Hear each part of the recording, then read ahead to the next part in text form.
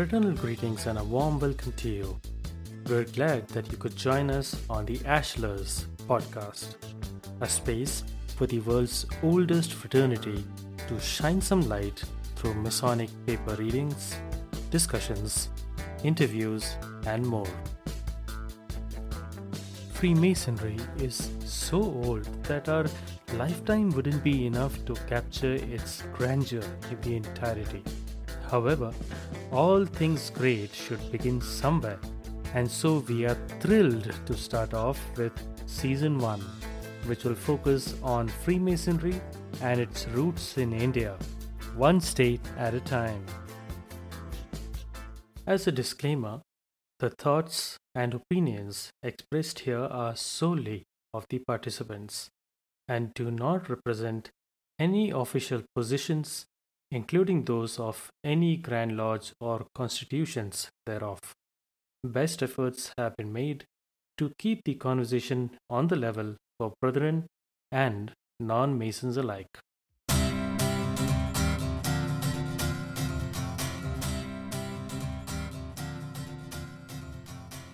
Hello and welcome everyone to the 20th episode of the Ashlers, India's one and only Masonic-based podcast by Masons for the world. Today, we will be talking about the spread of Freemasonry in the great state of Karnataka. Now, Karnataka has a very rich history, which Rinesh will be talking about at length, and it has a lot of lodges. Now, there's something interesting as well. The capital of Karnataka, which is Bangalore, will be covered in a separate episode. Now, you might be wondering why that bias.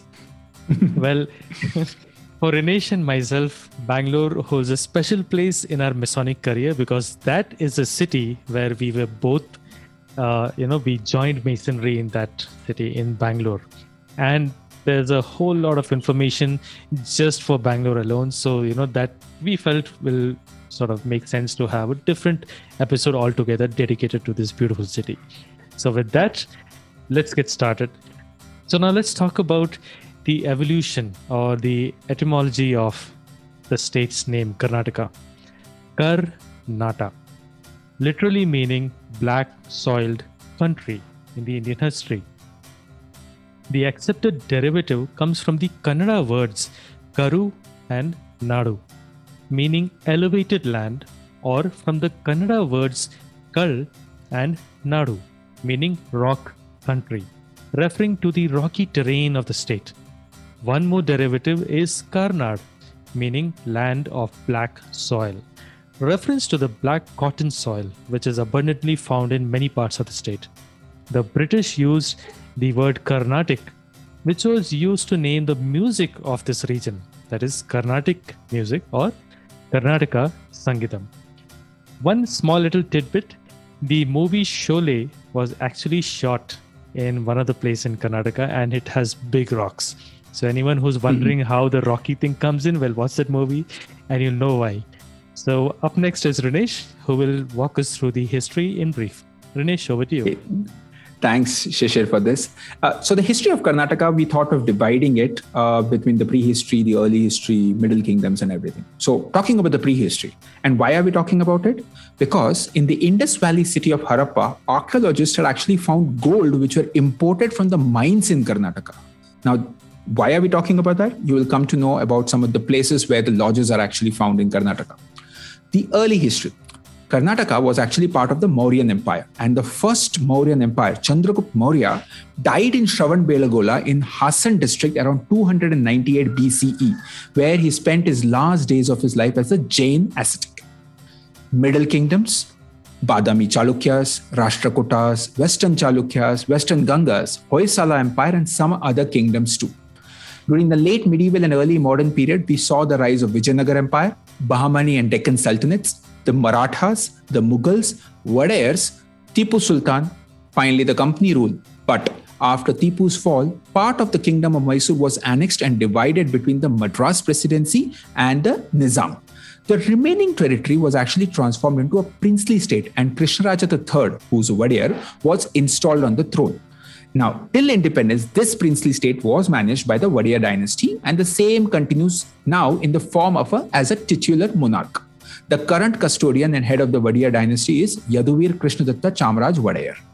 The culture of Karnataka is also quite diverse. The diversity in linguistics, religious ethnicities that are native to Karnataka have all combined like a melting pot with their long histories and contributed immensely to the varied cultural heritage of the state. Apart from Kannadigas, Karnataka is home to Tuluvas, Kodavas, and Konkanis. And anyone who's been to any part of Karnataka will probably hear this one, typical thing which I've been told.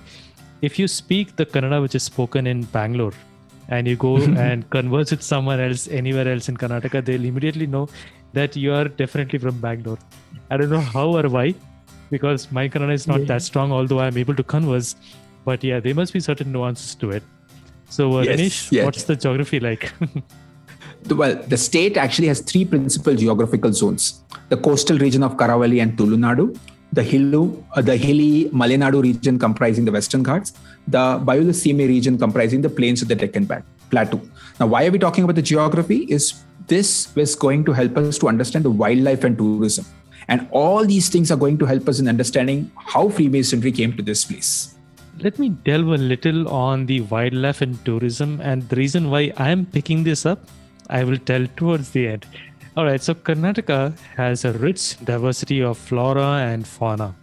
20% of the geographical area of the state is forest, and these forests support 25% of elephant and 10% of the tiger population of India. Karnataka is also the land of sandalwood trees that gave rise to the infamous bandit called Veerappan. He is no more as of now, but he was a real terror in those parts. Karnataka also has the second highest number of nationally protected monuments in India, second only to Uttar Pradesh or UP. The Mysore Palace, Hampi, Medikeri, Kodagu or Coorg, which is also sometimes referred to as the Scotland of India. It also has two national parks, Nagarhole and Bandipur. And if you go through any, either of these national parks, they're pretty, almost side by side to each other. You would see a lot of bisons, elephants, tigers, bears, deers, lots of, birds. I've been through this forest once or twice while traveling towards Kerala. So it's a sight. The ecotourism part and the healthcare tourism is also quite popular. There are a lot of beaches because Karnataka is, a coastal state. It has a long coastline, and there are many religious places. The Gomateshwara statue, which is in Karnataka, is the tallest monolithic statue in the world. Now, that's something, and it has a huge significance, which Rinesh will delve on. But before that, as I mentioned, there's quite a bit of wildlife in the state. So if you're someone who's really into wildlife photography or videos, then this is a state for you. Rinesh, over to you. Yes. Talking about Gomateshwara, he was also known as Bahubali, or rather the one with the strong arm. Please don't confuse yourself from the movie Bahubali, which we obviously saw and kind of liked. So this is a separate one, and this actually is from the history books. So Bahubali is a much revered figure among Jains. He was the son of Rishabhnath, who was the first Tirthankar of Jains and the younger brother of Bharat Chakravarti. Now, this Bharat is the same person who gave the name to our country in Sanskrit, which is Bharat, or now we know them as India. So obviously India actually has a Sanskrit name, which is literally Bharat. Now he is said to have meditated motionless for a year in a standing posture. And that during this time, climbing plants, which are creepers, grew around his legs. After his year of meditation, Bahubali is said to have attained omniscience. Now, why exactly is this important?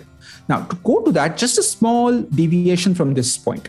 Now, Bahubali, as I said, was a son of Rishabhnath, and Rishabhnath apparently had 100 sons. So he distributed his kingdom when he decided to become a monk. He distributed his kingdom among these 100 sons. Bharata was gifted the kingdom of Ayodhya, which is in that time was called Vinita. And Bahubali got the kingdom which was south of India, which was actually at that time called Asmaka.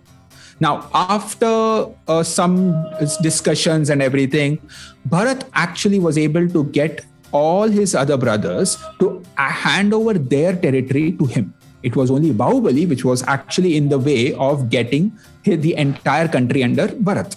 Bahubali said, you know what, I don't care, I'm challenging you to fight. And both brothers were ready to fight. The ministers, unlike the ministers of today's generation, the ministers at least had some argument. They said that, why are you guys fighting? Listen, you want to fight, makes sense. But why should people fight for you? You know what? You brothers are anyway powerful. You settle your dispute with each other. So they thought of three kinds of contests. And Bahubali won all those three contests. And well, Bharat had to hand over all his kingdom. But at the end, the last fight, right, when Bahubali realized that he had actually won the contest, he was filled with disgust. You know why? Because he had learned from his father, he had learned from the Jain custom which was around him, obviously, knowing that all these are materialistic things. What are we going to take at the end? Nothing. So what is the whole point of fighting for it? And at that moment, he just abandoned all his possession, including his kingdom, clothes, ornaments, and he became a monk. He handed over everything to his brother and went away. But there was one thing which was stuck in his mind. That feeling that his brother actually hates him. Why? Because he was obviously able to destroy him, like literally in these three battles. Now, Bharat, being Bharat, was also filled with humility. He came in front of Bahubali and worshipped him with veneration and respect. That is the moment when when Bahubali realized that he had actually been able to destroy that whole thing which is there in his mind regarding animosity about somebody or somebody feeling wrong about him. And that's when he actually attained liberation, moksha, and he became a pure liberated soul. Now, that actually I think is very interesting. And Shishir, I think you can draw some parallels with this concept or these points with what we have been learning in Freemasonry. Completely agree, Rinesh. So let me put it this way. All right. Each of us is fighting a battle every single day, every single hour, every single second. What that battle is as unique and individual to the person dealing with that. You, me, the people listening to us, everyone. Now, those battles, those difficulties, they can do two things to us. They can either defeat us if we let them defeat us, or they can help us raise ourselves because we will learn something out of it. It all depends on our willingness, our attitude to really look at certain things in different perspectives. Now, in Masonry, my journey as an individual Mason is different from that of Renesh's. And it's because not that we have different agendas, which is nefarious or something, but it's just that our way of looking at life is different. Same is the way with the teachings of Masonry.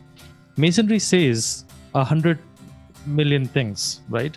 But how do I take that to heart, internalize it, apply it into my life so that it affects not just me, but my family, my community in a positive way. So here you can clearly see that two brothers were fighting over something.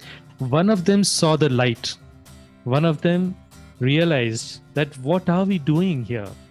And Bahubali is the one who saw the light and realized that though we are both fighting over territory, it's not really about territory. It's about maybe our ego, maybe our hunger for power or something.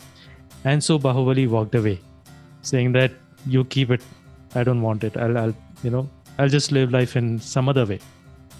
And yet their objectives were still the same, to be someone greater than who they are themselves. And you know what, Shishir? He actually became like one of those, as I said, revered figure among Jains. So much so that today there is a statue in Shravanbelogola in the Hassan district of Karnataka, which is the tallest, or rather the largest freestanding statues in the world. Amazing. Well, I know it's a materialistic thing, but come on, I somehow feel, and I remember going over there when I saw that, and I was like spellbound with it, because that literally is the guy who actually shows us a very different path, a path which we would not actually think of, because power, it just makes people crazy sometimes. We have seen our history, and I don't know, like I need to learn more about him, about this. Yeah, it would be interesting to know. But, it also... Okay, let me highlight one point here. We are talking about two, historical figures here. The universality of Masonic teaching, is so apparent even in this little story. It just goes to show that Masonry is not teaching you something different. You could find the same teachings in whatever, religious book someone might be following. So it doesn't tell you anything new or unique. It just gives you a different way of applying it to yourself. What do you think, Rinesh? I absolutely agree. And I also feel that in today's date, right, we have kind of forgotten those old customs, or rather the old traditions as well as the old teachings. And Freemasonry has been a kind of a repository of these old teachings and ensures that we are getting to see that once again. Yes, the cover of the book might be a bit different. The pages might be different. The words might be different. But the underlying factor, or rather the answer to those things, are absolutely the same, which a Jain would have read in his book, which a Hindu would have read in his Bhagavad Gita, which a Christian would have read in the Old or the New Testament, or a Muslim would have read in his Quran. No matter which religion you look at, no matter which old custom you look at, you will find those parallels in Freemasonry. And that makes Freemasonry a very interesting concept. Why? Because it is literally the best repository of all these things which have come together to ensure, or to rather give a kind of a good way for people to live a better life. Very nicely put. And on that note, Rinesh, so can Jains join Freemasons? Yes, they can. And there are many of us, there are many Jains who actually are Freemasons and have joined the fraternity. Amazing. So with that as a segue, let's talk about Freemasonry in Karnataka. How did it spread? How did it come? So Rinesh, over to you. Yeah. Well, Freemasonry came to the state thanks again to the British, as the current Karnataka state used to actually comprise of the Bombay Presidency, areas that came under the Nizam rule, the Madras Presidency, and finally the Mysore state. Now, let's just go back a little. Now, when the British landed in the current Mysore state, they were ready to fight Tipu Sultan. And when I'm talking about the British, it was actually the East India Company. Now, Tipu Sultan was supported by the French. Freemasonry came along with the English rule, with the company rule, but Freemasonry had already existed in the Madras state, which most of our listeners would have already heard in our previous episode. So somewhere it's around 1730s, right? Freemasonry was already there. So many of these people who were living at these parts would have been traveling to the Madras state or to the places where the Masonic lodges were there, and obviously worked over. Now, these guys also moved from different places. Now, we also know that the locals didn't exactly join Freemasonry initially, because obviously it was always for the British or the French forces living in this country. A bit of a speculation here. There have been some paper which I have read where it says that Tipu Sultan too joined Freemasonry. This was obviously the French Freemasonry, thanks to the French who were supporting him. But as I said, it's only speculation. I haven't got any proof, and it's not like a foolproof kind of somebody saying that, yes, he joined on so-and-so date or something. It was just a statement which I read in one of the paper. But yeah, so now what exactly does it show us? Yes, Tipu Sultan obviously wanted the help from the French. Maybe the French were also meeting at Srirangapatna at the Mysore state, and they might have been doing some Masonic lodge meeting, and Tipu Sultan would have come to know about it. And he thought, maybe I'll just join these guys so that I can get to learn more about them and take their help to remove the British out of to remove the company from here or something.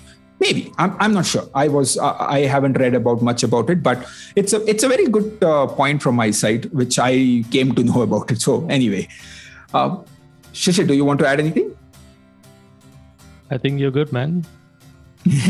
So going from here, let's talk about the lodges which are there in the state of Karnataka. And as we said, we will skip Bangalore because obviously we want to give it a special place for it and a special episode for that.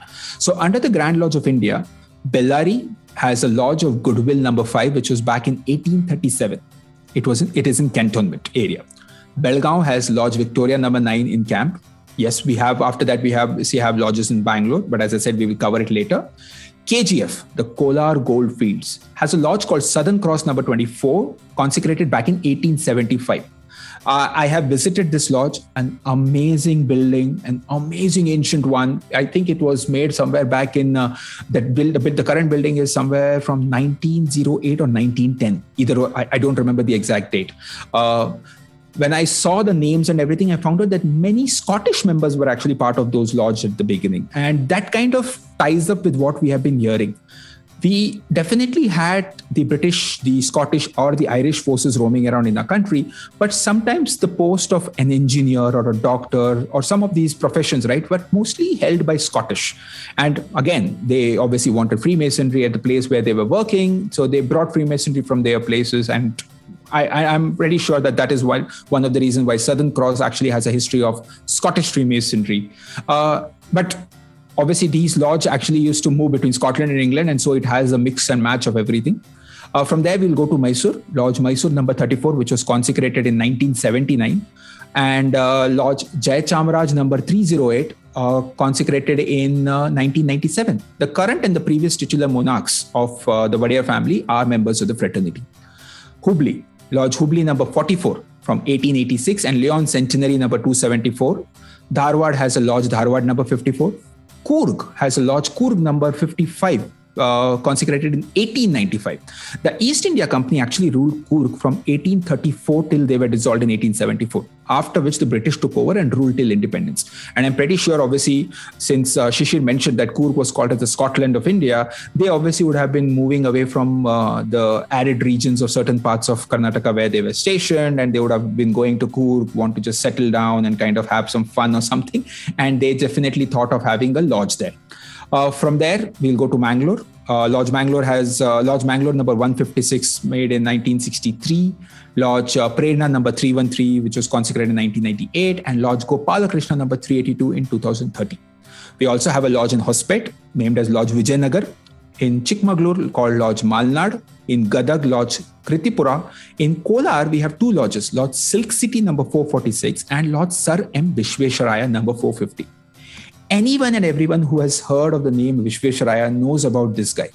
He was an Indian civil engineer, a statesman, and a Diwan of Mysore, or like the Prime Minister kind of a person. He was knighted by the British Indian Empire and also has got India's highest honor, the Bharat Ratna. His birthday, 15th of September, is celebrated by us as Engineers Day, not only in India, but in Sri Lanka and Tanzania as well. He was the chief engineer of the Krishnarajasagar Dam, which kind of gives us water in Bangalore, and also served as one of the chief engineers of the flood protection system for the city of Hyderabad. This man was like the best kind of a civil engineer during his era. And by the way, he lived for 101 years. And obviously, Kolar, when a lodge was actually when some of the brethren thought about starting a lodge in Kolar, they obviously thought about him and kind of gave the name to that. It was more of a dedication. This does not mean Sir M. Vishvesharaya was a Mason. It was just more of as a respect. We also have a lodge in Chitradurga, Lodge Veera Madakari Nayaka, and obviously named after the last ruler of Chitradurga. We have a lodge in Mandya, Lodge C-SPAN, number 451. Even though I really need to understand why the name C-SPAN. And also, why in Kolar we have a lodge called Silk City, even though Ramnagar is actually well known for its sericulture. But something which any one of our listeners who they have any idea, please do share with us. By the way, there are also lodges under UGLE and Grand Lodge of Scotland, but they are in Bangalore, and we will cover them during our next episode. Now, talking about some lodges that don't exist now. We had a lodge in Belgaum, a Lodge of Unity, Peace and Concord back in 1808. We had two lodges in Srirangapatna, which is Mysore, Lodge of Fortitude and Perseverance in 1813, and Lodge of Perfect Harmony in number 419. So I think that kind of just showcased that how exactly these lodges were. And wow.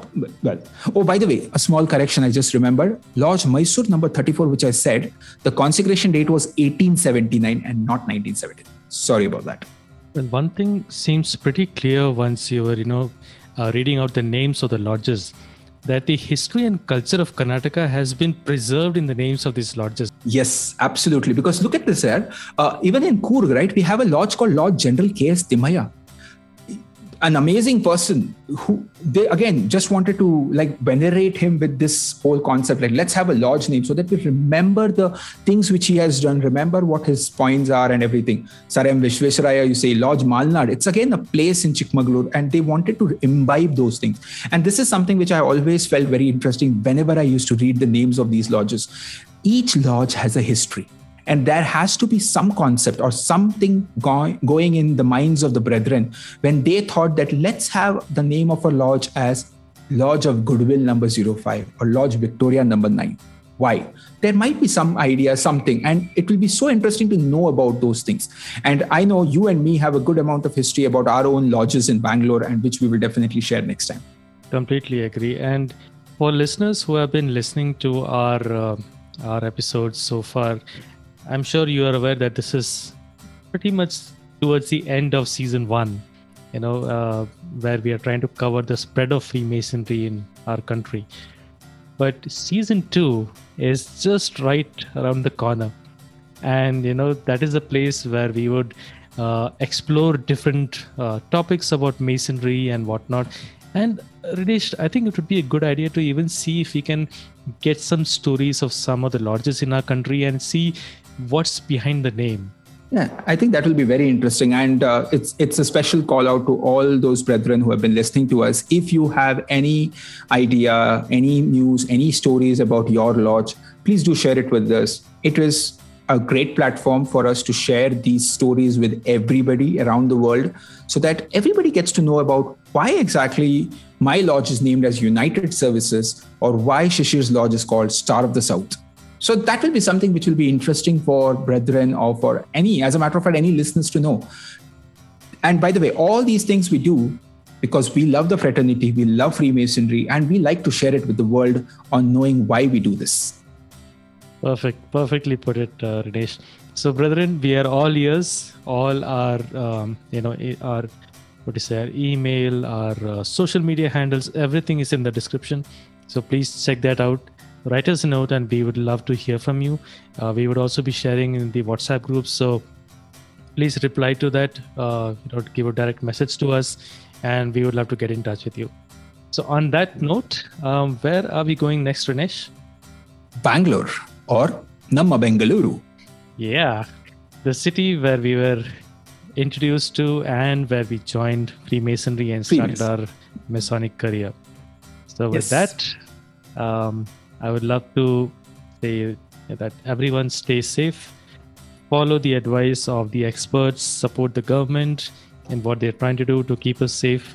It's easy to point fingers and difficult to, deal with uncomfortable situations. The best we can do is to support one another as human beings and human beings alone. So with that, goodbye everyone.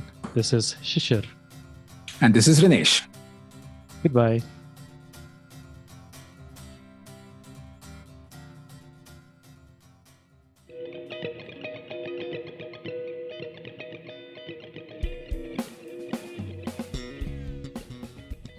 Well, that just about wraps it up, folks. We sincerely hope that you liked our episode and got a glimpse into the fascinating world of Freemasonry. And what better a way than to hear about it from those who are the humble members of the gentle craft.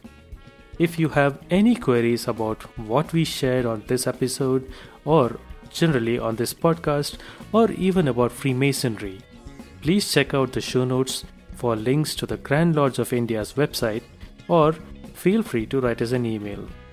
Please do look forward to the next episode.